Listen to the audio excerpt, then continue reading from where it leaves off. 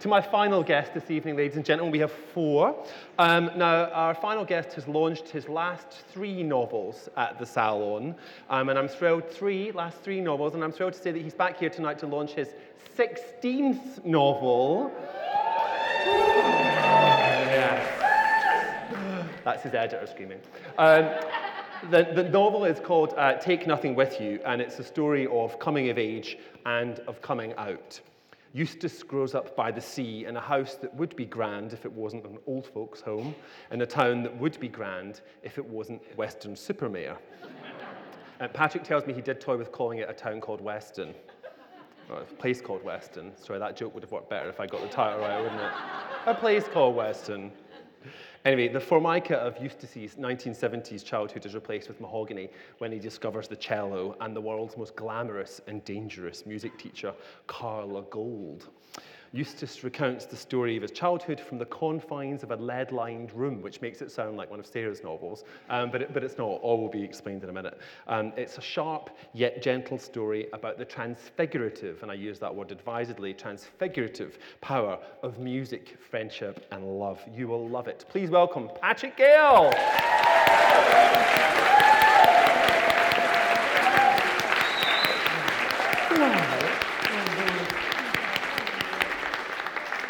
Three very hard acts to follow. Oh. But I feel we should be playing the Little Mary Sunshine song from Chicago now, because that's sort of what this book is. It's not Little Mary Sunshine. There's actually lots of There's shade. a lot of deep darkness in the middle of it, but Yeah. we won't give that away. No, well, is that you telling me not to say any spoilers? I wasn't going to do that anyway. I'm very professional. But yes, there is a lot of darkness in the middle. But it is a funny book, and I think this is what's interesting. So. It is funny. I laugh lots, and there are lots and lots of lines that I remember. Eustace knew well from reading magazines the importance of table lamps. There you go.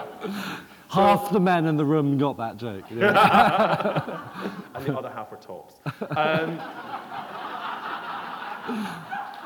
Yeah, there we are. So tell us about Eustace, and why is he in this lead-lined room? Poor Eustace, yes, when we first... Shall I read you a little bit that explains it slightly? When we first meet Eustace, it's in the present day, and he's very well heeled. He's a property developer, and he's living in his late lover's lovely house in Kensington, so all is well. And his very bossy professional cellist girlfriend is... As in friend who's a girl, is fed up with him being single and moaning about it. So she gets him onto a dating app, which half the gentlemen in the room will be familiar with. And this first little bit is about what happens when he goes on the app. So he... Well, we've got significant BBC people here. We don't name brands. Oh, okay. Anyway, he goes on this app, this nameless app, and he meets somebody who is a very, very long way away. He's a serving member of the army out in the Middle East, but they fall in love even though they haven't met. And in almost the same breath, Eustace discovers that he has cancer. But at this point, he's just met this chap, not in the flesh. Nothing about his meeting of Theo was promising. Theo was 20 years younger. He was in the army, and he was pretty. Pretty would normally have put Eustace off. He tended to be drawn to men with rough edges, evidence of wear and tear, a bit of heft, or receding or departed hair. He had always found prettiness poignant, doomed as it was to pass, and outright beauty daunting. His possibly unfair assumption was that beauty went with a need for reassurance, whereas imperfect men would be grateful for the attention and accordingly generous. However, the desert camouflage and boots, the occasional sweat patch or glimpse of an enormous and unambiguous gun about his person seemed to balance out Theo's puppyish looks, as did his fearless persistence. "You forget there are two of us making choices here," Theo texted, when Eustace had felt obliged to post a suggestion that he would usually have gone for grizzled sergeant major over smooth-skinned captain. "But our names are impossible together. We sound like cat breeders." "I was nicknamed Stash at school," Eustace admitted, "and Sluice. I think I can cope with Eustace. Theo spent several days after that pretending he wasn't really a roughy-tufty soldier at all, but the company's cook, whose pride and joy was his cake decorating and pastry making. He sent photographs of a succession of birthday cakes for the officers and men, each camper than the last, each bravely greeted by Eustace with another compliment. Finally, he confessed that the pictures had been random finds off Google to test and alarm. He was actually a fairly senior officer doing something clandestine. There was sand, though, and date palms, and once a glimpse of spectacular ruins that looked like, but couldn't have been, Palmyra. He also admitted he had landed his job because of his 2 degrees in Arabic. At this point, they stepped away from the app and onto Skype, because Eustace pretended not to believe him about the Arabic. Goaded to prove it, Theo chatted away in a surprisingly deep voice while shaving topless and driving Eustace wild by refusing to speak a word of English before grinning, reaching out to the shelf above his sink with a soapy finger and hanging up. It was a short step to texting one another images or bulletins from their wildly contrasting days. Eustace introduced Theo to his whippet, Joyce, to his cello, to Kensington Gardens, and to the assembling ladies of the orchestra's cello section, in exchange for meeting a tank full of sweaty squaddies, a scorpion, and a full moon reflected in an oasis. Then Theo happened to Skype while Eustace was having supper, and, amused, went to fetch his own tray of food and can of Coke. And so they slipped into the comforting habit of weekly supper dates. They made a point not only of regularly eating together, but downloading the same books to read, or, when army broadband permitted, watching the same television programs simultaneously. Eustace on the sofa with Joyce, Theo sprawled on his bunk. The move from text to video allowed Eustace to latch onto and collect the little imperfections, which only made Theo more endearing. The small chip off one of his incisors, the way his thick eyebrows didn't quite match, a slight tendency to stutter when he was excited, as though his thoughts outran his tongue, and the intimacy of their conversations threw up intriguing parallels between them, less than perfect childhoods, an unfashionable tendency towards monogamy, a belief that dogs were sent to teach us how to love. Eustace dreaded ringing him at a bad moment. You mean with bullets flying? I hate to tell you, but I probably wouldn't answer. That's even worse. Now if I ring you and you don't answer, I'll be thinking IED. So they agreed Eustace could text whenever he liked, but that Theo would initiate all calls, as his life was more complicated.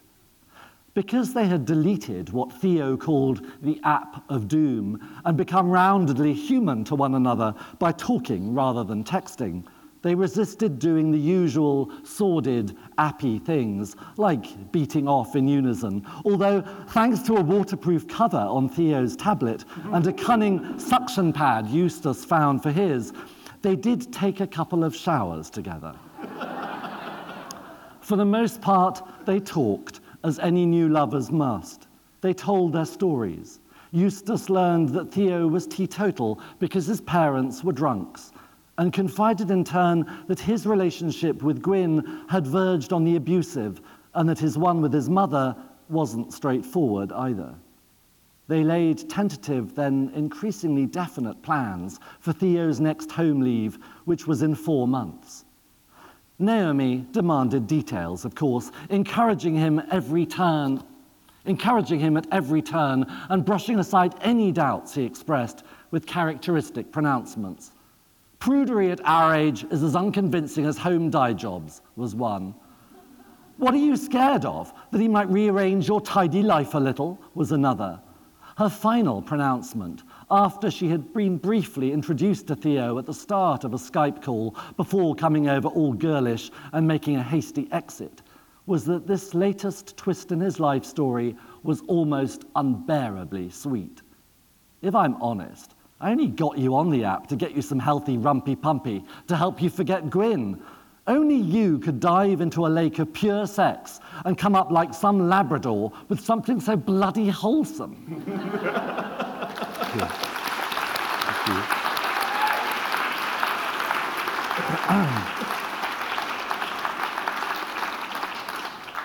Have we time for a little more? Yes, go.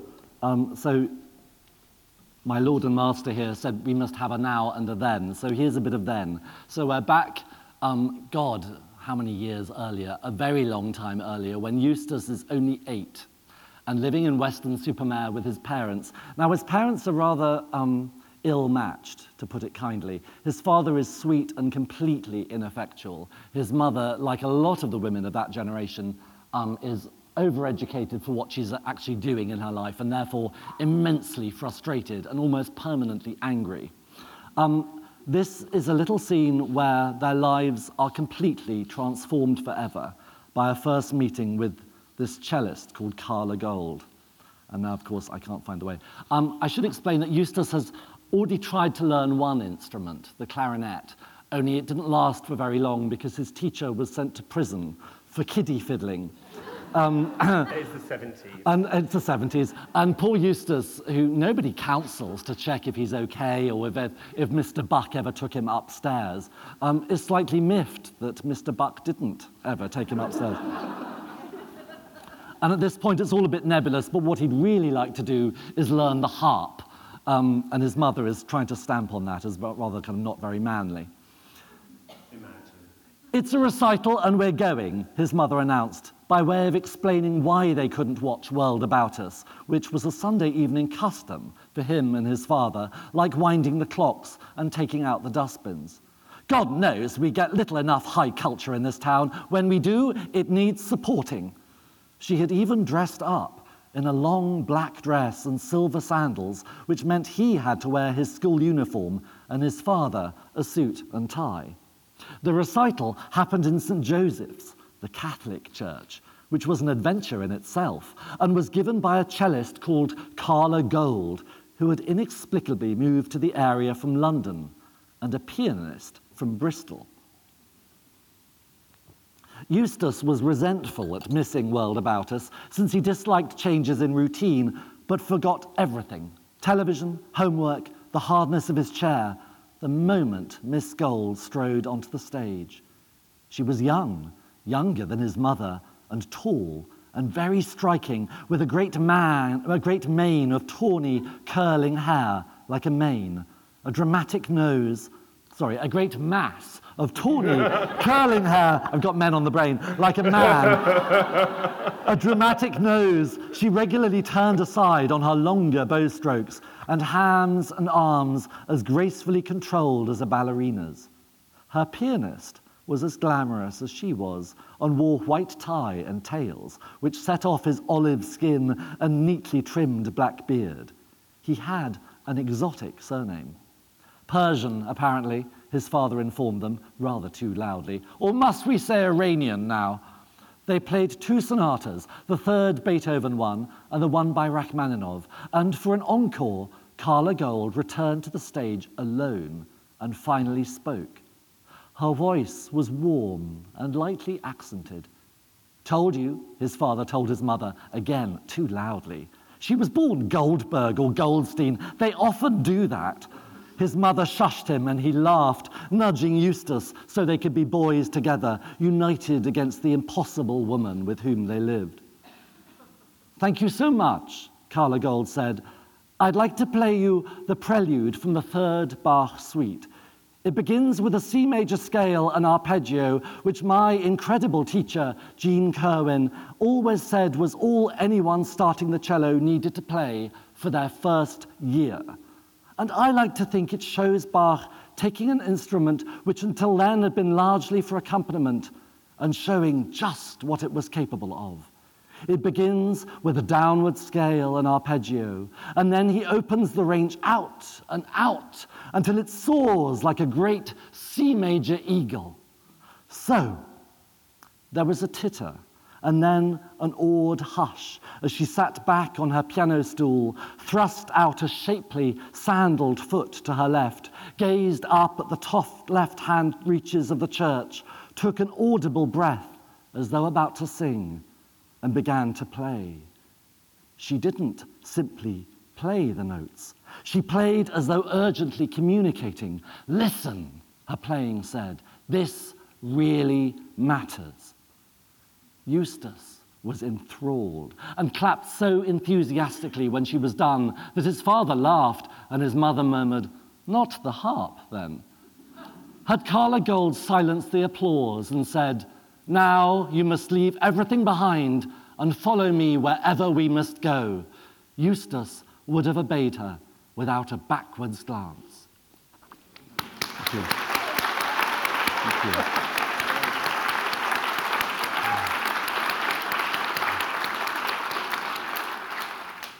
I would too, at that point. She's quite a woman, She Carla. really is quite a woman. There are shades of Brodie about her, aren't there? Shades of Mr. Shades of Brodie, and she's I've cross-pollinated her with all manner of amazing cellist women I knew when I was little, including Radu Lupu's wife. Has anyone ever seen a woman called Elizabeth Wilson play the cello?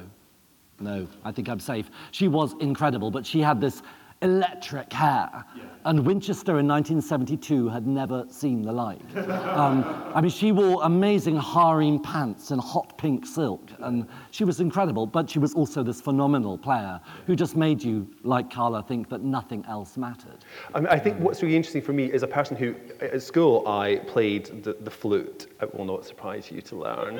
I have a wonderful I did for one term, but the woman who taught me had a very bad breath, and it put me off. Oh. That's nasty. Oh, especially if you were sharing an instrument. Well, that would be she really would awful. demonstrate, and I'd want to wipe it, and I couldn't. No, that's not good. Yeah. Mine was vicious, and my posture is never great, and she would make me stand against a door so that she could see how I was breathing, and she'd poke you with a pencil if you slumped. And one time she poked me with the sharp end, and it stuck.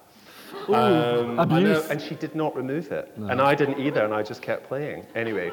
There's a lot of suffering when children learn this is what classical I mentioned. instruments. There is a great deal of suffering. What I wanted people who hadn't been through my childhood to realize is that actually it's not so different from gymnastics or ballet, which are the two other things small children have to start at small and then suffer like hell, physically and mentally, for about 5 years, and then probably be rejected. So that's the other thing. So you saw this woman with the crazy hair in Winchester, and you were just spellbound? Yeah, but I wasn't allowed to have lessons with her because she only took grade 8 pupils and above. She was really top-notch. But totally spellbound. I had a succession of I had no idea how amazing they were. And that's the thing, I had a blessed childhood musically, because we just had these incredible teachers, and I just thought that was normal life. But I put a lot of that into this, but I also wanted to put in the transformative power of all that stuff, which I think has made me very resilient. Eustace, without giving away too much of the plot, Eustace goes through some pretty strong stuff as a child. I mean, traumatic things happen. Yeah. But he has this ever so slightly India Rubber quality, which we see when we meet him first as an adult. He's quite resilient. He is resilient, and that was one of the many rejected titles for the novel. Was to do with resilience, yes. It was Studies for Resilience, because it is about how this musical training stands him in very good stead. I didn't understand until I read the book that your fingers and thumbs would actually split and bleed when you were learning to play the cello. Oh my God, yes. Well, one of the first titles for the book, which my publishers rejected out of hand because they said it sounded like a book about sex, was Thumb Position. Yes. Yeah, you all think it's about sex, don't you? It's not. Thumb position is when you know you've really grown up as a cellist. It's the moment when your hand comes down the fingerboard like this for most of the positions, but when you get up to 5th position, you're stretched over the cello, but your thumb is still behind the fingerboard. But for thumb position, the thumb comes out and then has to press into these strings, which are like cheese wire. When you're 8 years old, a high-tension metal string going into your thumb, and then your teacher says, now give me some vibrato, so you have to rub and roll on the cutting string, and then you have to slide. I mean, it hurts, but it's a wonderful moment. It's the equivalent for a cellist of when the ballet child is first given the permission to dance on blocks. Yeah. And dies to have her shoes fill up with blood, because then she'll know she's really getting there. It was the same with thumb position. When you first had your thumb cut open, you could show it to your friends and say, I'm hard now. I'm doing it. That is like the most middle-class version of hard ever. I love it. Look at my cello wound, bitch. But feel, I still have the pad. I can actually see it. Yeah, well, I'm still a cellist. I know So you're still a cellist. grown-up cellists, it's Oh my hard God, it there. is actually. Yeah, it's like a callus. Yeah. That's what stops it hurting, but it takes a while. So it doesn't hurt now? No. But no. it did then. So why did you persist as a child? And why does Eustace persist, which I imagine two sides now? You want to be the best. Yeah. And also you want to, it's very hard to describe because music comes into your life as a child as this mystery language. And it's a literature as well. Music, I remain addicted to music because it's this literature, which is different depending on, just as a book is different depending on who reads it, or a play is different depending on the actors. So every piece, from Bach to Rachmaninoff, will vary depending on who plays it. So you, as alone as a child, have this amazing opportunity to make it yours. Right. And it's like an amazing adult, the Carla Gold or whoever, coming into your life and giving you this ladder, and you can't see the top. And they just say, if you can do this, if you're prepared to split your thumb, you can follow me up the ladder, and let's see how far we go. And what fat, shy child can resist a glamorous woman saying, let's climb a ladder to the heavens and be better than everyone? Yeah. And also there's that constant risk. You know you will never quite be good enough. Yeah. I mean, most of classical music is about rejection. Most of us know that we will never be in the 1%. I don't want to give too much away about what's happened to Eustace. Obviously, he's not a musician. For reasons. Yeah, because when we first meet him, he's a recovering banker. Yes. We know he's come out the other side. We won't talk about why he gave up his music just yet. But why did you wait until you were 40 to pick a cello back? I wasn't good enough. Wow.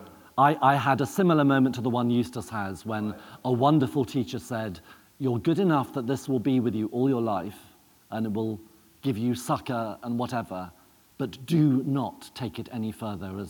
If you think you're going to be a professional, do not, because that way lies madness, and you'll end up on the scrap heap."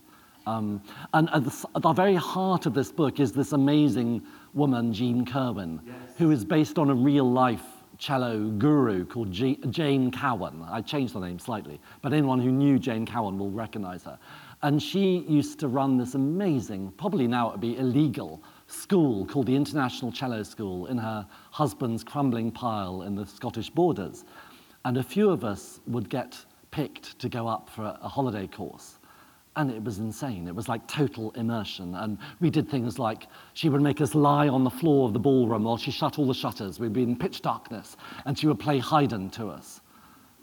And that was it. She would just play Haydn. And then if you dared to laugh or giggle or anything, she would say, "Some of the men in that orchestra were in Nazi death camps and survived, and still they are playing Haydn, and you dare to laugh." And of course, we thought she was amazing. And what I realized at the end of my first one of these holiday courses is that they were a recruitment drive. Because a very few of her students who came on the holiday courses as 13, 14-year-olds would be picked to be her chosen 8 or 9 pupils who lived there full time.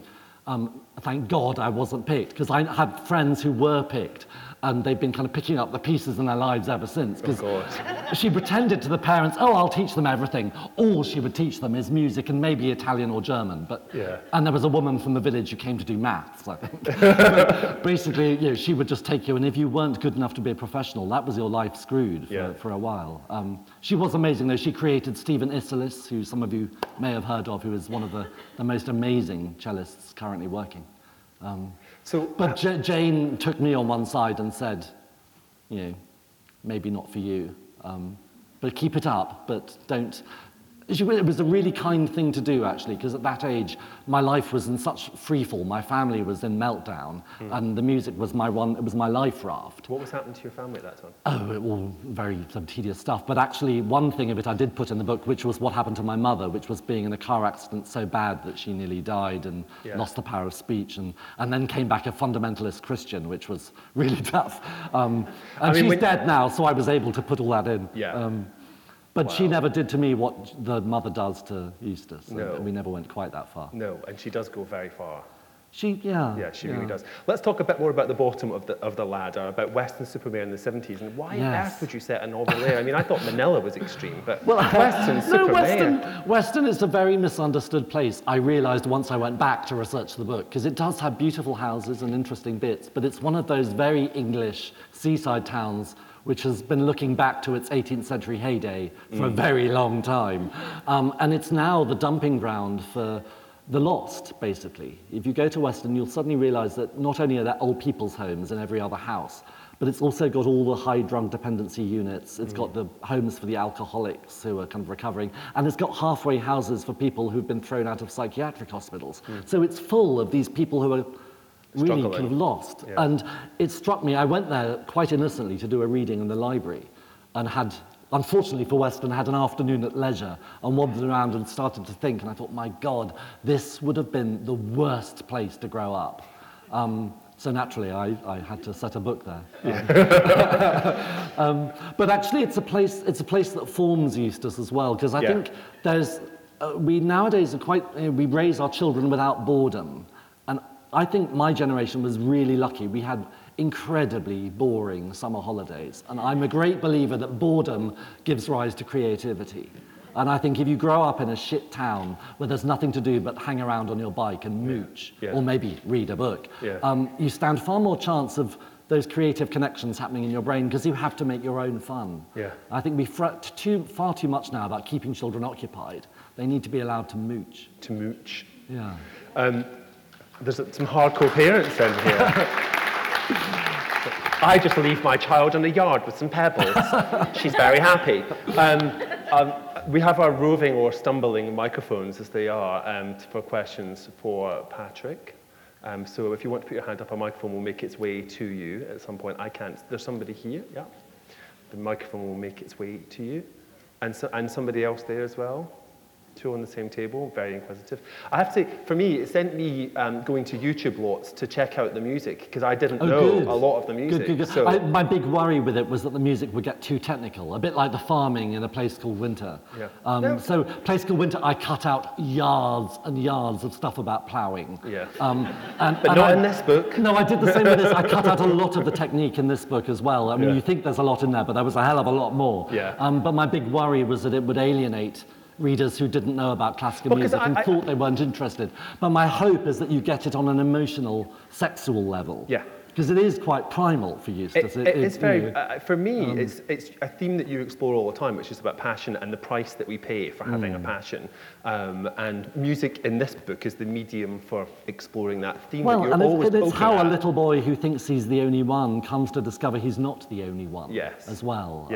It's got a very early example of a kind of 1970s gay household, which he stumbles into almost by chance, and they prove his saviours in a way. I love that he finds the pianist, who will not surprise you to learn, is perhaps homosexual, and he lives with another man in Bristol. Damien fancies the pianist, I've already checked. I do, and you fancied his boyfriend, but anyway. You know, and I thought that was a kind of magical thing, and as a child, I would have absolutely, I'm sure my parents would have hated it, but I would absolutely have loved to have found two lovely gay musicians to show me the way.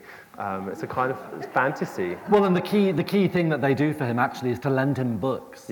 Which was totally my experience as a sort of hopeless, stunted, sort of rather fat teenager who knew he was gay but had no way of expressing it really. It was books. So older gay men lent me things like Dancer from the Dance, and then I discovered Gay's the Word, and I never looked back. I used to go up there, I'd tell my mother I was going to the National Gallery, and I'd come up on the train from Winchester, I'd go to the National Gallery, and I'd buy some postcards to prove I'd been. And then I would hare up to Bloomsbury and go to Gay's the Word and buy all these books I had to sort of hide down my trousers when I got home. They were lifesavers. It is a lifesaver, it's like an incredible book, sure. So we're ignoring the question. So yes, question. Broken incisor, the eyebrows that didn't match. Is it fair to say that you always describe your most beautiful characters through their imperfections? That's a really nice question. Do you always describe your most beautiful characters through their imperfections? Well, I love imperfection, and I've always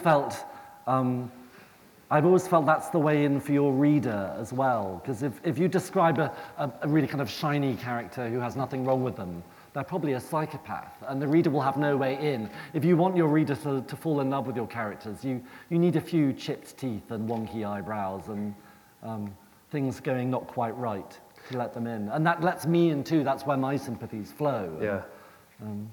It's interesting, we haven't actually mentioned about the lead-lined room, I just realised. He has to go in there because that was another rejected title. This book has so many... The lead-lined room. The lead-lined room was the working title until I'd finished my it's first better draft. than thumb position. Yeah, but it's a bit Valmont. It's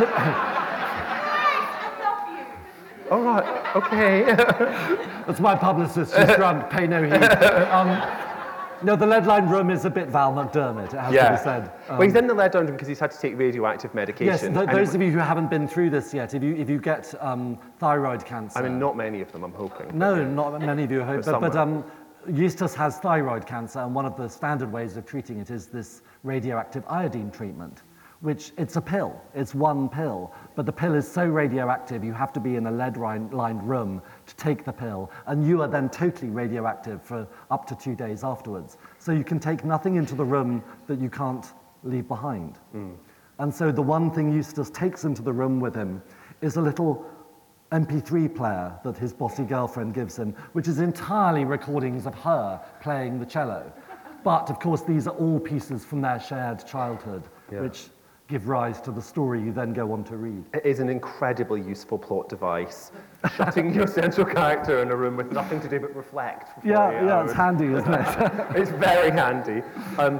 It's a fantastic novel. It will really, really, really make you laugh. The dark bits are dark, but you really will laugh. I enjoyed it immensely. Please join me in thanking Patrick Gale. Thank you so much.